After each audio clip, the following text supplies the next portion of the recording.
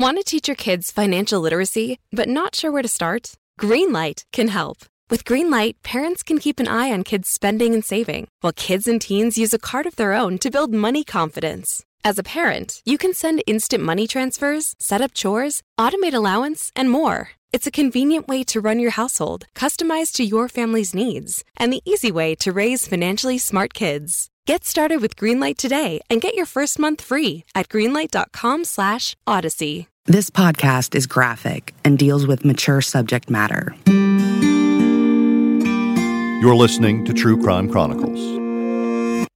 It's bad enough if you lose one person through normal, you get old and you die, you have a heart attack or whatever, but to have your entire family wiped out by some atrocious act like this, it's going to be a long time before we put this to rest. For True Crime Chronicles, I'm Jessica Knoll. And I'm Will Johnson. Jessica, before we get to this week's story on True Crime Chronicles, we want to mention again our new podcast, Bardstown. And specifically for a reason this week, the podcast is getting a lot of attention. It has to do with a series of unsolved cases in Kentucky, as our listeners have heard us talk about. But I bring it up this week for one particular reason. And we actually have a series of billboards in Louisville, Kentucky, close to where the town in this case is located. And the billboards are really drawing attention to obviously the podcast, but also the cases and the names of the people involved in these cases and the victims. And Jessica, I bring it up because it plays into, I think, our overall goal with True Crime Chronicles and also Bardstown. It's to get the word out about a lot of cases, obviously the ones that are unsolved. Right, Will. So these billboards, we have a series of 3. The first one is the victims' names. The second one is help us solve these cases. And the third one is Bardstown. And it's garnered a lot of attention. And I think for the people in Kentucky who are seeing these, we're getting a lot of feedback thanking us for bringing these cases back to light and to the public's attention and bringing the victims' names right out there and reminding people that these are still unsolved cases. The families, the community, the victims do not have justice. And so I think it speaks to a louder point that our goal with these podcasts is to get answers and to get some closure for these families. And hopefully with Bardstown, the podcast, the right person will come forward and help solve these cases. All right, Jessica. Well, again, if people want to listen to Bardstown, they can listen to it wherever they listen to podcasts. This week on True Crime Chronicles, we are covering a more recent case, happened in just the last year or so, actually. And it takes us to Florida near Tampa Bay.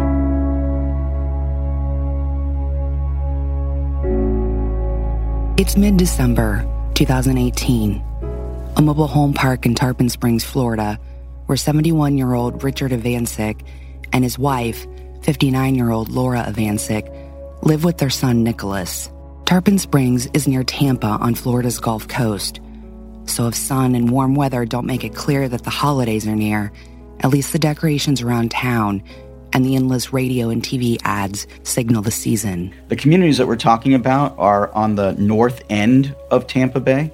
So Tarpon Springs is along the water, north of Tampa itself. That's Eric Glasser. He's been a reporter at WTSP in Tampa Bay for nearly 10 years.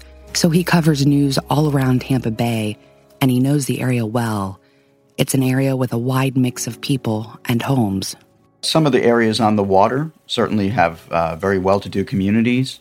Tarpon Springs has some absolutely beautiful homes on the water that date back a long time. But there are also communities that are mobile home communities, RV communities, and houses that would be in the $100,000 to $200,000 range. Richard and Laura and their 25-year-old son are relatively new to the neighborhood. The Ivancics hadn't moved to the area that long ago, but long enough that there were neighbors who did know them, at least from walking around the neighborhood and making friendly enough chat. Especially Laura Ivancic, they said, was a very sweet woman who would walk around quite a bit and take time to stop and say hello. But not many of them described themselves as being social with or friends of Laura and Richard Ivancic or of their son, Nicholas, who was still living with them at the time.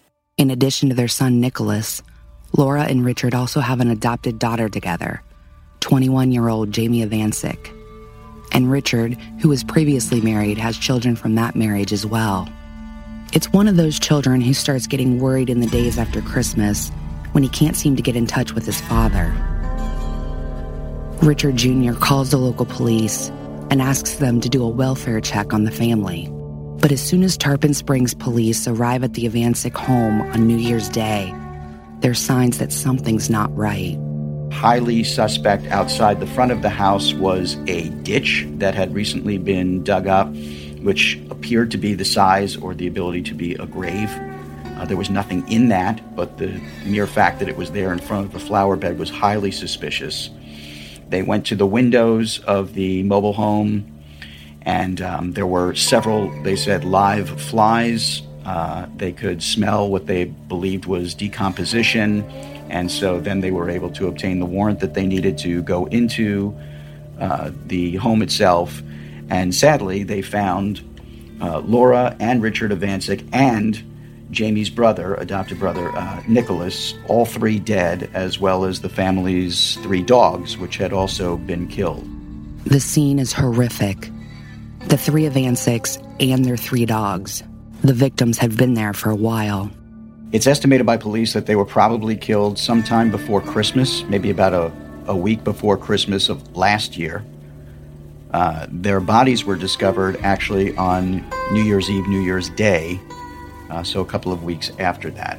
Police believe that Richard was at home alone when he was attacked and bludgeoned to death with a hammer.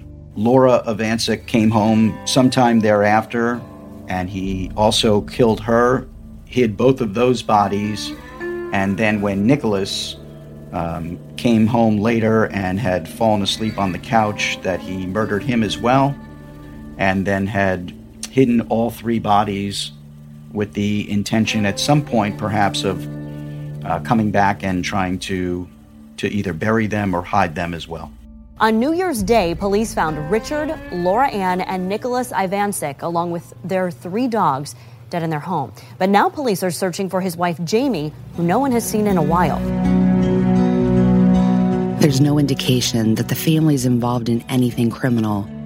There's no indication of a motive.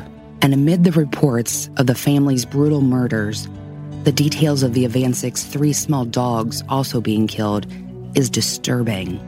What kind of motive, if any, could lead someone to kill family pets? At the time, when I asked that question of police, their answer was, dogs make a lot of noise, especially if they're protective of their family. And so there might have been a lot of barking. They weren't large dogs. They weren't particularly protective dogs as far as being guard dogs. So they indicated that it was more of an issue of not wanting to bring attention to the house. What could have brought someone to the Avancic family home a week before Christmas? What could have led someone to murder them one by one in cold blood? As it turns out, what led to that brutal scene was a secret that the family might have been honing in on and getting too close to the truth. Hi, True Crime Chronicle listeners. I'm Will Johnson. I want to tell you about another podcast we're listening to. It's about Jimmy Hoffa. When you hear the name Jimmy Hoffa, you probably think of the former Teamster boss's iconic disappearance. But his story is much more than a murder mystery. It's a story about power, loyalty, and betrayal, organized labor, and organized crime. It's a story about how far people will go to get what they want. Once you start looking into Hoffa, you find yourself down a rabbit hole of dark tunnels. You look at the Teamsters Union, and you end up with Richard Nixon, Bobby Kennedy, and the JFK assassination. All of these roads lead us back to Hoffa's obsession with power. There was nothing he wouldn't do to have it and hold on to it. Once he lost everything, how far would he go to get it back? The 4th season of Shattered, all about Jimmy Hoffa, begins December 3rd. Ready to start talking to your kids about financial literacy? Meet Greenlight, the debit card and money app that teaches kids and teens how to earn, save, spend wisely, and invest with your guardrails in place. Parents can send instant money transfers, automate allowance, and more. Plus, keep an eye on spending with real-time notifications. Join more than 6 million families building healthy financial habits together on Greenlight. Get your first month free at greenlight.com/Odyssey. That's greenlight.com/Odyssey.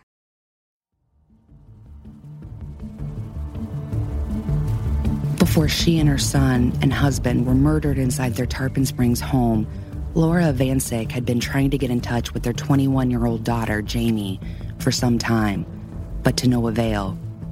Jamie lived not that far away with her husband, Shelby Neely, and their 2 young children. But months had come and gone without any news from Jamie.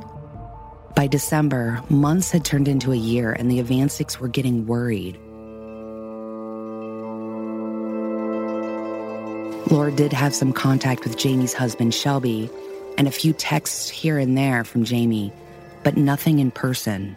For close to a year, apparently, they were told she's busy, she's away on business, she's out of the state. Laura and Richard Ivancic became suspicious that something was wrong because they weren't hearing from their daughter in person, her voice, her presence. And as those months passed, they became more and more concerned that there was something wrong. As the holidays rolled around, Laura starts pressing Shelby for some proof that her daughter is okay.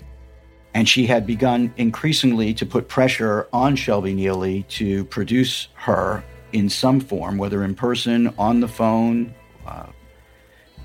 so that she could know that she was all right. Then the Ivancics are found dead, and there's still no sign of their daughter, Jamie. In January 2018, almost a year before her parents and brother were murdered, Jamie Ivancic wasn't happy in her marriage to Shelby Neely. There was talk of splitting up.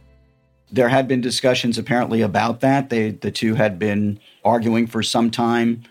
It wasn't clear whether or not she had actually gone ahead and filed for divorce, but there were problems between them, that the mother knew that there had been problems between them. And so again, that exacerbated the situation where she wasn't able to actually speak with her daughter for months at a time, that she apparently felt something was wrong.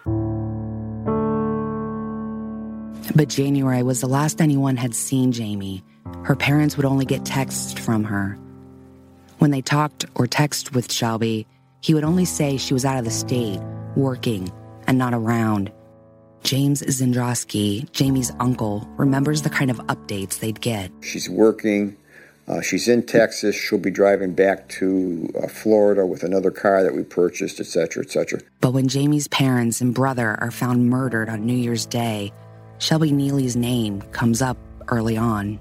Based on information received where neighbors had witnessed a white male, thin, possibly in his 20s, approximately 5'3", outside the residence digging a ditch with a younger, possibly 2 to 3-year-old by his side. This subject's description matched that of the husband of the couple's daughter, along with one of their 2 children. But Shelby was nowhere to be seen, and Jamie Ivancic was still unaccounted for, and her parents' car had disappeared as well. Local police started to make their case. They were looking for evidence as to how this might happen. The first thing was that Laura and Richard Ivancic's SUV was gone. It had a Florida plate, so they knew what to look for as far as a vehicle was concerned. They weren't sure who they were looking for at that point. It could have been Shelby Neely and perhaps Jamie. They were looking for the kids, him, both of them. They just didn't know at that point. But along with neighbors' statements about seeing someone who looked like Neely digging a ditch at their home, they tracked down other evidence. They were able to go to a local Home Depot store and had video of Shelby Neely actually purchasing some of the painter's cloth, tape, rope, some of the other things that were found at the murder scene. They were able also to go to a local pawn shop where there was still evidence, video evidence of him selling jewelry that had come from the home over the course of 3 days after what they believe was the date of the murders. Investigators were able to locate local pawn transactions under the suspect's name. He sold games at a GameStop in Palm Harbor, made purchases at a McDonald's and a Home Depot in Port Richey. Drop cloths and area rugs were used to wrap the bodies of Richard and Laura Ivancic after they were killed. The pieces start to fall together, but still no sign of Shelby Neely, his wife Jamie, or her parents Kia Sorrento. But it was pretty clear he could be involved. But then they get a break.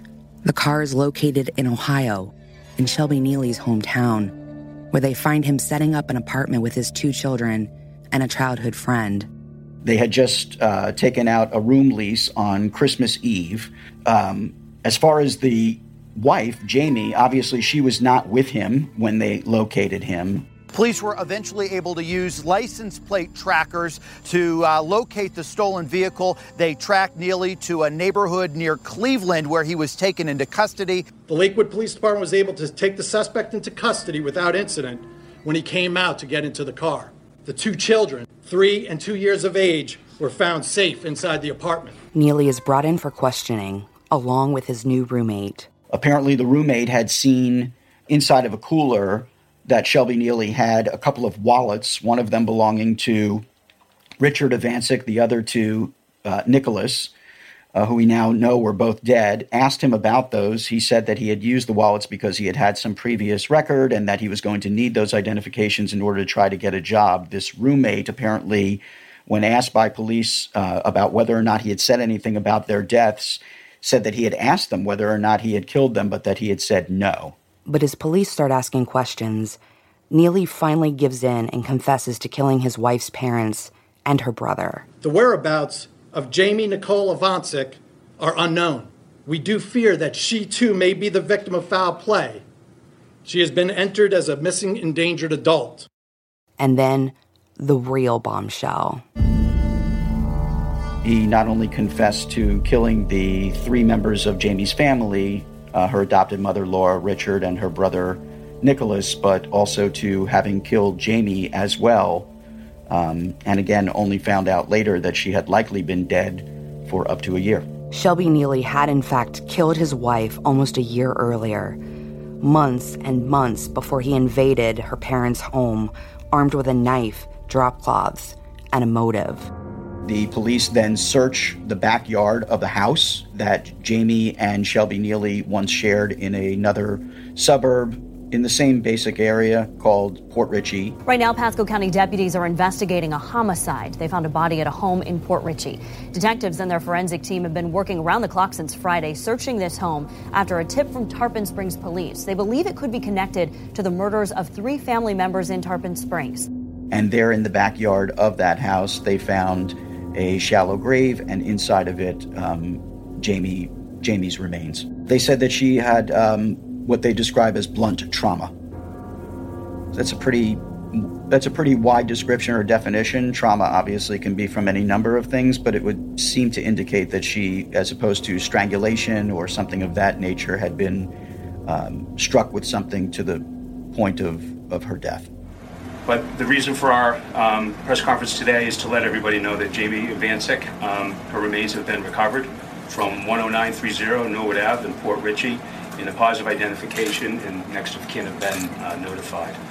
At this point, we're working with the medical examiner's office. The remains are with the medical examiner's office at this point. Deputies say the body that was found behind a New Port Richey home just Sunday of this week is that of 21-year-old Jamie Ivancic. And deputies say her husband, Shelby Svensson, who admitted to killing her, who's already in an Ohio jail, was somehow able to trick her family into thinking that she has been missing for an entire year. Deputies say her body was so badly decomposed that they can't even say exactly how she was killed, but they say it appears to be some type of blunt force trauma. We may never know what led Shelby Neely to kill his wife, but over time, we've learned why he decided to attack and kill her parents and brother as well. After all of this came about, we were able to speak with Laura Ivancic's brother. His name is James Zindrowski, and James told us, because he was obviously able to converse with his sister, that over the course of time she was becoming increasingly suspicious. And his concern was that Laura was continuing to put increasing pressure on Shelby Neely to produce some evidence of Jamie's existence. And I think probably because of my sister pressing him, it probably pushed him over the edge and he snapped. And he thought, well, I got away with killing Jamie. I'll get away with killing everybody here, too.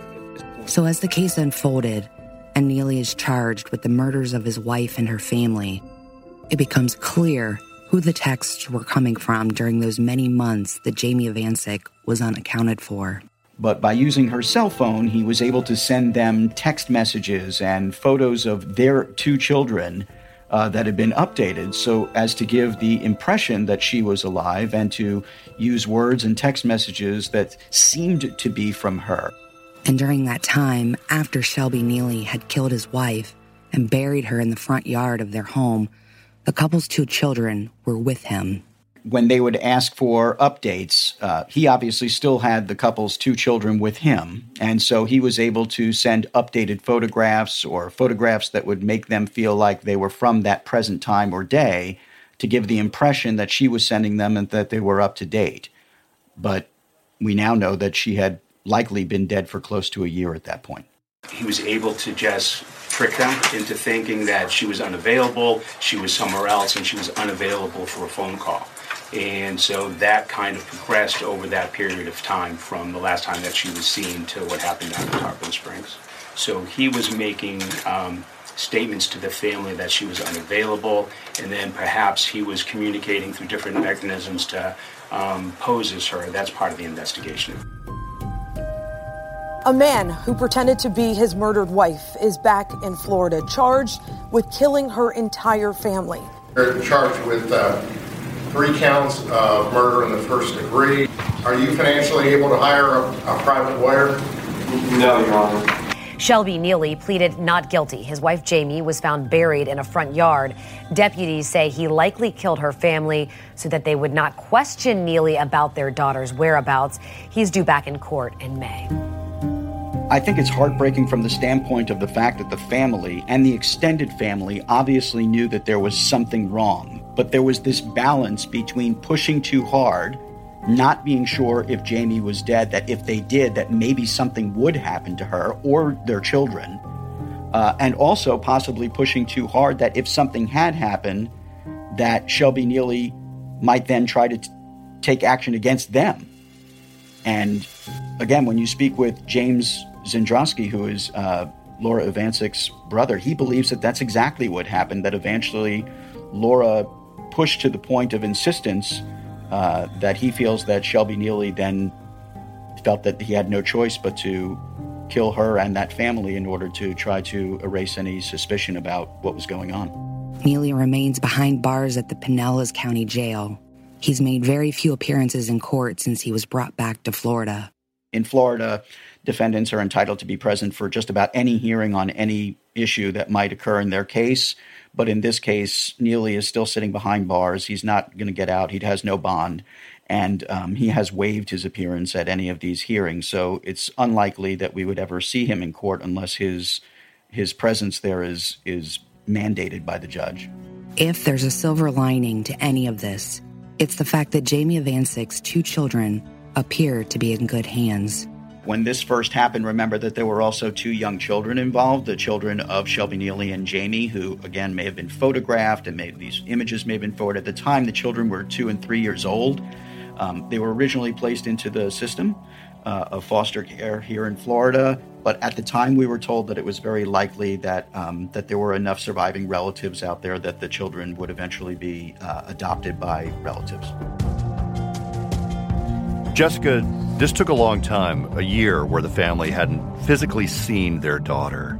Do we know if they ever filed a missing persons report or went to the police? Will, to our knowledge, they did not file a missing persons report, and we don't know why, but family dynamics are different for everyone, so we're not sure what was going on there.